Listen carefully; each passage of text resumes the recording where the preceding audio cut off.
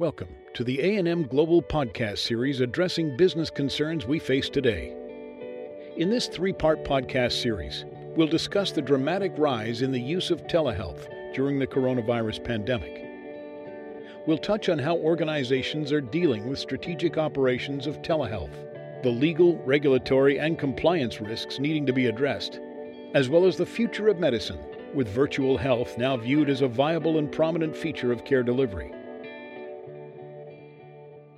We're happy that you've joined us for this special three-part podcast series focused on telehealth and its rise in usage in light of the COVID-19 pandemic. During this series, we're going to explore how virtual health was deployed prior to March of this year.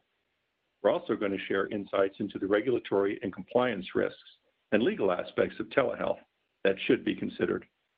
Finally, in the last part of this series, we're going to examine where telehealth goes from here. I'm Peter Urbanowitz. I co-lead the healthcare industry group at Alvarez and Marsal. For our first part of this series, I'm joined by a very special panel. First, Dr. David Shulkin, the former Secretary of the United States Department of Veterans Affairs. Dr. Shulkin is a senior advisor to our A&M healthcare industry group.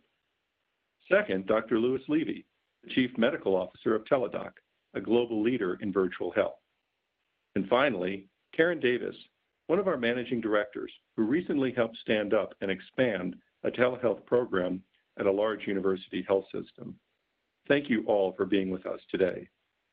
Dr. Shulkin, Ms. Davis, and Dr. Levy will help me as we share some perspectives on the dramatic increase in telehealth usage since the COVID-19 crisis began, and the strategies that providers and other organizations have been exploring and implementing, and what the future of telehealth looks like in a constantly changing healthcare environment. We hope that this series will be particularly relevant as healthcare organizations have had to pivot their strategies to accommodate the growing demand for telehealth throughout the pandemic. Now, with many parts of the country reopening, the future and sustainability of telehealth remains to be seen. So let's start with what telehealth or virtual health landscape looked like pre-COVID.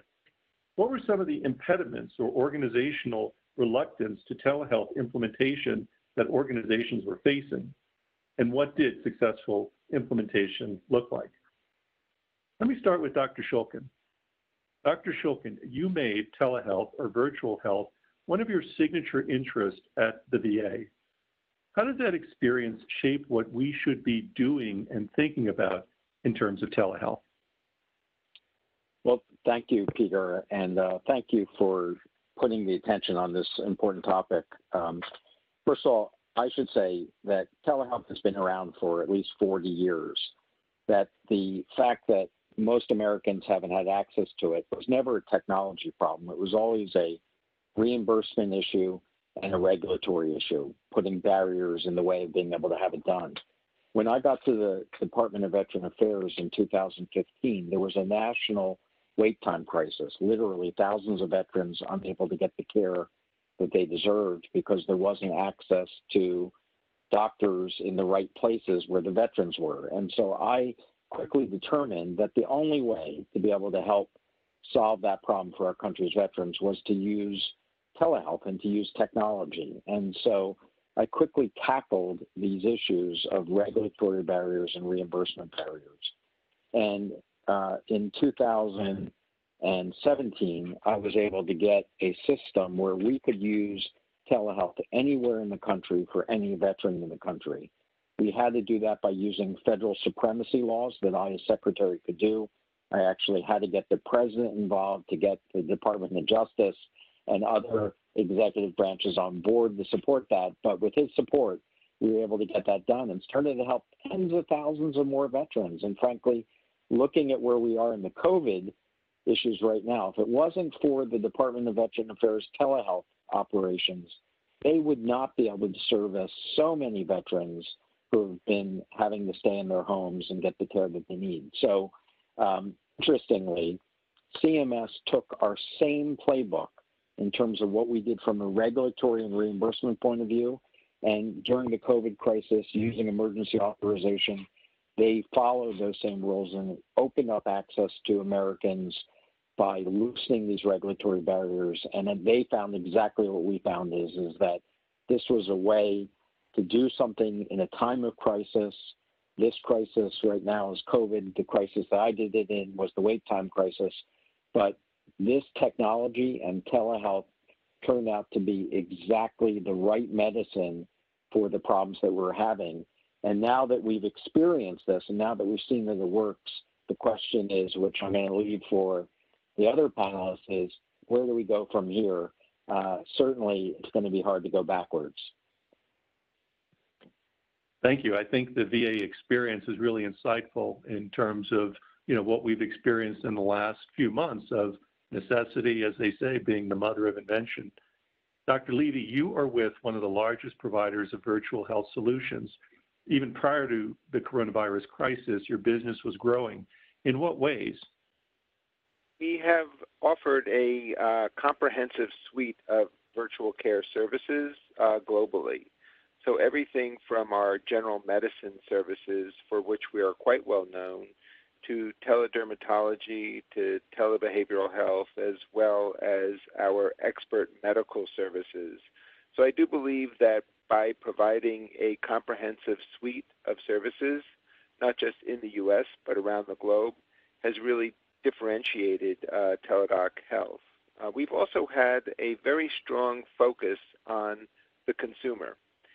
We know that, as David has highlighted, we've been slogging at this for over 40 years, working around issues around reimbursement and regulatory issues. But there's another issue, and that really is that in the minds of many consumers, when they have an acute medical problem, they often are thinking, who do I need to go see? And not always thinking that perhaps the resolution to their medical situation might be delivered virtually. So we're always trying to think about our digital engagement and how we can best utilize communication mechanisms so individuals are aware that they have access to this important service. Another clear important area for us has always been medical quality. So it is obviously an advantage of telehealth to have convenient access to a physician, but I do believe that the promise of virtual care really rests upon making sure that the care that's actually rendered at the end of the day is stellar care. So we have the first virtual care patient safety organization, or PSO, established. We have robust quality programs to ensure that we are always moving the needle. We're very fortunate to have Dr. David Shulkin on our medical advisory board, he's been a great contributor to that effort. And through all of these, we really are growing quite quickly. And clearly, the COVID pandemic has accelerated the adoption of the services that we have been providing.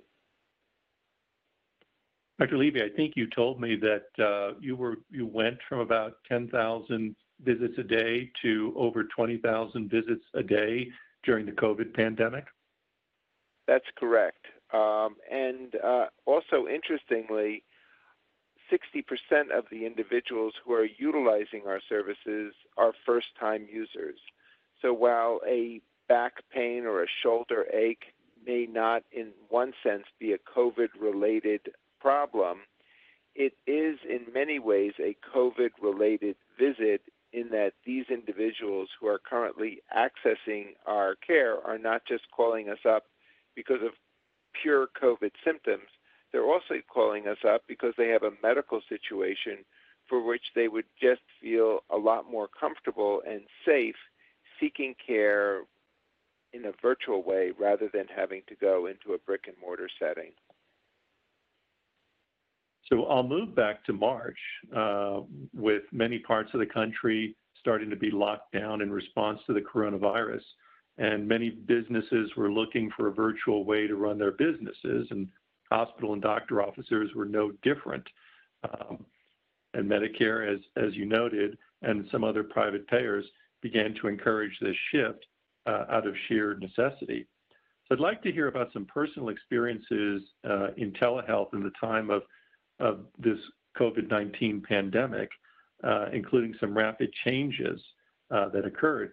I'll start here with Karen Davis, because Karen, you were running the physician practice of a very large academic health system, and suddenly you had to close down most of the physician offices and the office-based visits. So how did you respond? Thank you, Peter. Yes, we had almost 500 physicians, and we're seeing close to 3,000 patients a day. And in one day, we locked down and lost 95% of our patient volumes in the ambulatory care. In a normal situation, it would have taken us 18 months to be able to initiate telehealth programs, either from a lack of financial resources or the reluctance of the physicians to accept the technology. We were able to stand it up in 7 days, which meant retrofitting all of our computers to have audio and visual, identifying a platform so that we could actually perform the telehealth visits, and then educating the organization from our revenue cycle to our physicians and our schedulers. And then the next key was letting patients know we could do it and be able to educate the patients. It was most important as we looked at our general patient population to look at that population of those patients who were left behind in the underserved communities, because many of those individuals did not have access to computers or to the internet. So we actually engaged the churches in the community and established telehubs so that patients could actually go to their churches and have the virtual visits. So those were the sickest of the sick patients, but we thought it was incredibly important to include them in the entire operation. And within 7 days, we began telehealth across our entire practice. And by mid-March, 1st of April, we had already recouped about 60% of our volume of outpatient visits. So this was critically important. And for patients who had never experienced using telehealth, whether it was the elderly or those who are critically and chronically ill, we had many of them embrace the technology and were wanting to be able to establish and continue doing telehealth, even after the COVID crisis was over. So it was incredibly well received, and it will be part of the platform as we work further on population health and migrating to taking care of a different platform for patients. That's a great story. Dr. Levy, I think you told us, nearly doubled the visits, Teladoc nearly doubled the visits in the March-April timeframe. What else were you seeing your clients do, your patients do in response to the coronavirus through virtual care? How has it changed your footprint then and into the current time? Sure.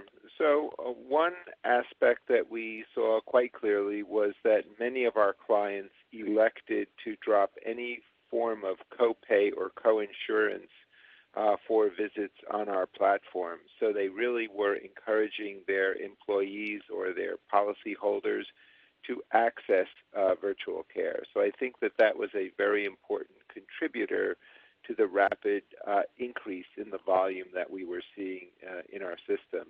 In addition to the dropping of the copays, there was also an acceleration of engagement efforts. We also have a very large and quickly growing hospital and health services division of our company. As you know, we closed on our acquisition of InTouch Health on July 1st, and InTouch Health has been rated by the KLAS organization as best in class for their hardware and software solutions that power up many of the top academic medical centers and hospitals across the U.S., as well as having, again, a global presence in terms of their technology solutions. Teladoc Health has earned the J.D. Powers Award for being number one in virtual care. And we do believe that the coming together of Teladoc Health with InTouch Health really represents a massive change in terms of what we are able to offer to so many of our clients. On the hospital and health system basis, we saw a rapid deployment where many hospitals and health systems reached out to us. These were individual institutions that had been looking at virtual care for quite a bit of time, but suddenly realized this was no time to continue looking, and it really was the time to act and implement and get these types of capabilities in their systems, just like Karen described. What a great panel and what a good discussion. Thank you again to our panelists, Dr. David Shulkin, Dr. Louis Levy, and Ms. Karen Davis.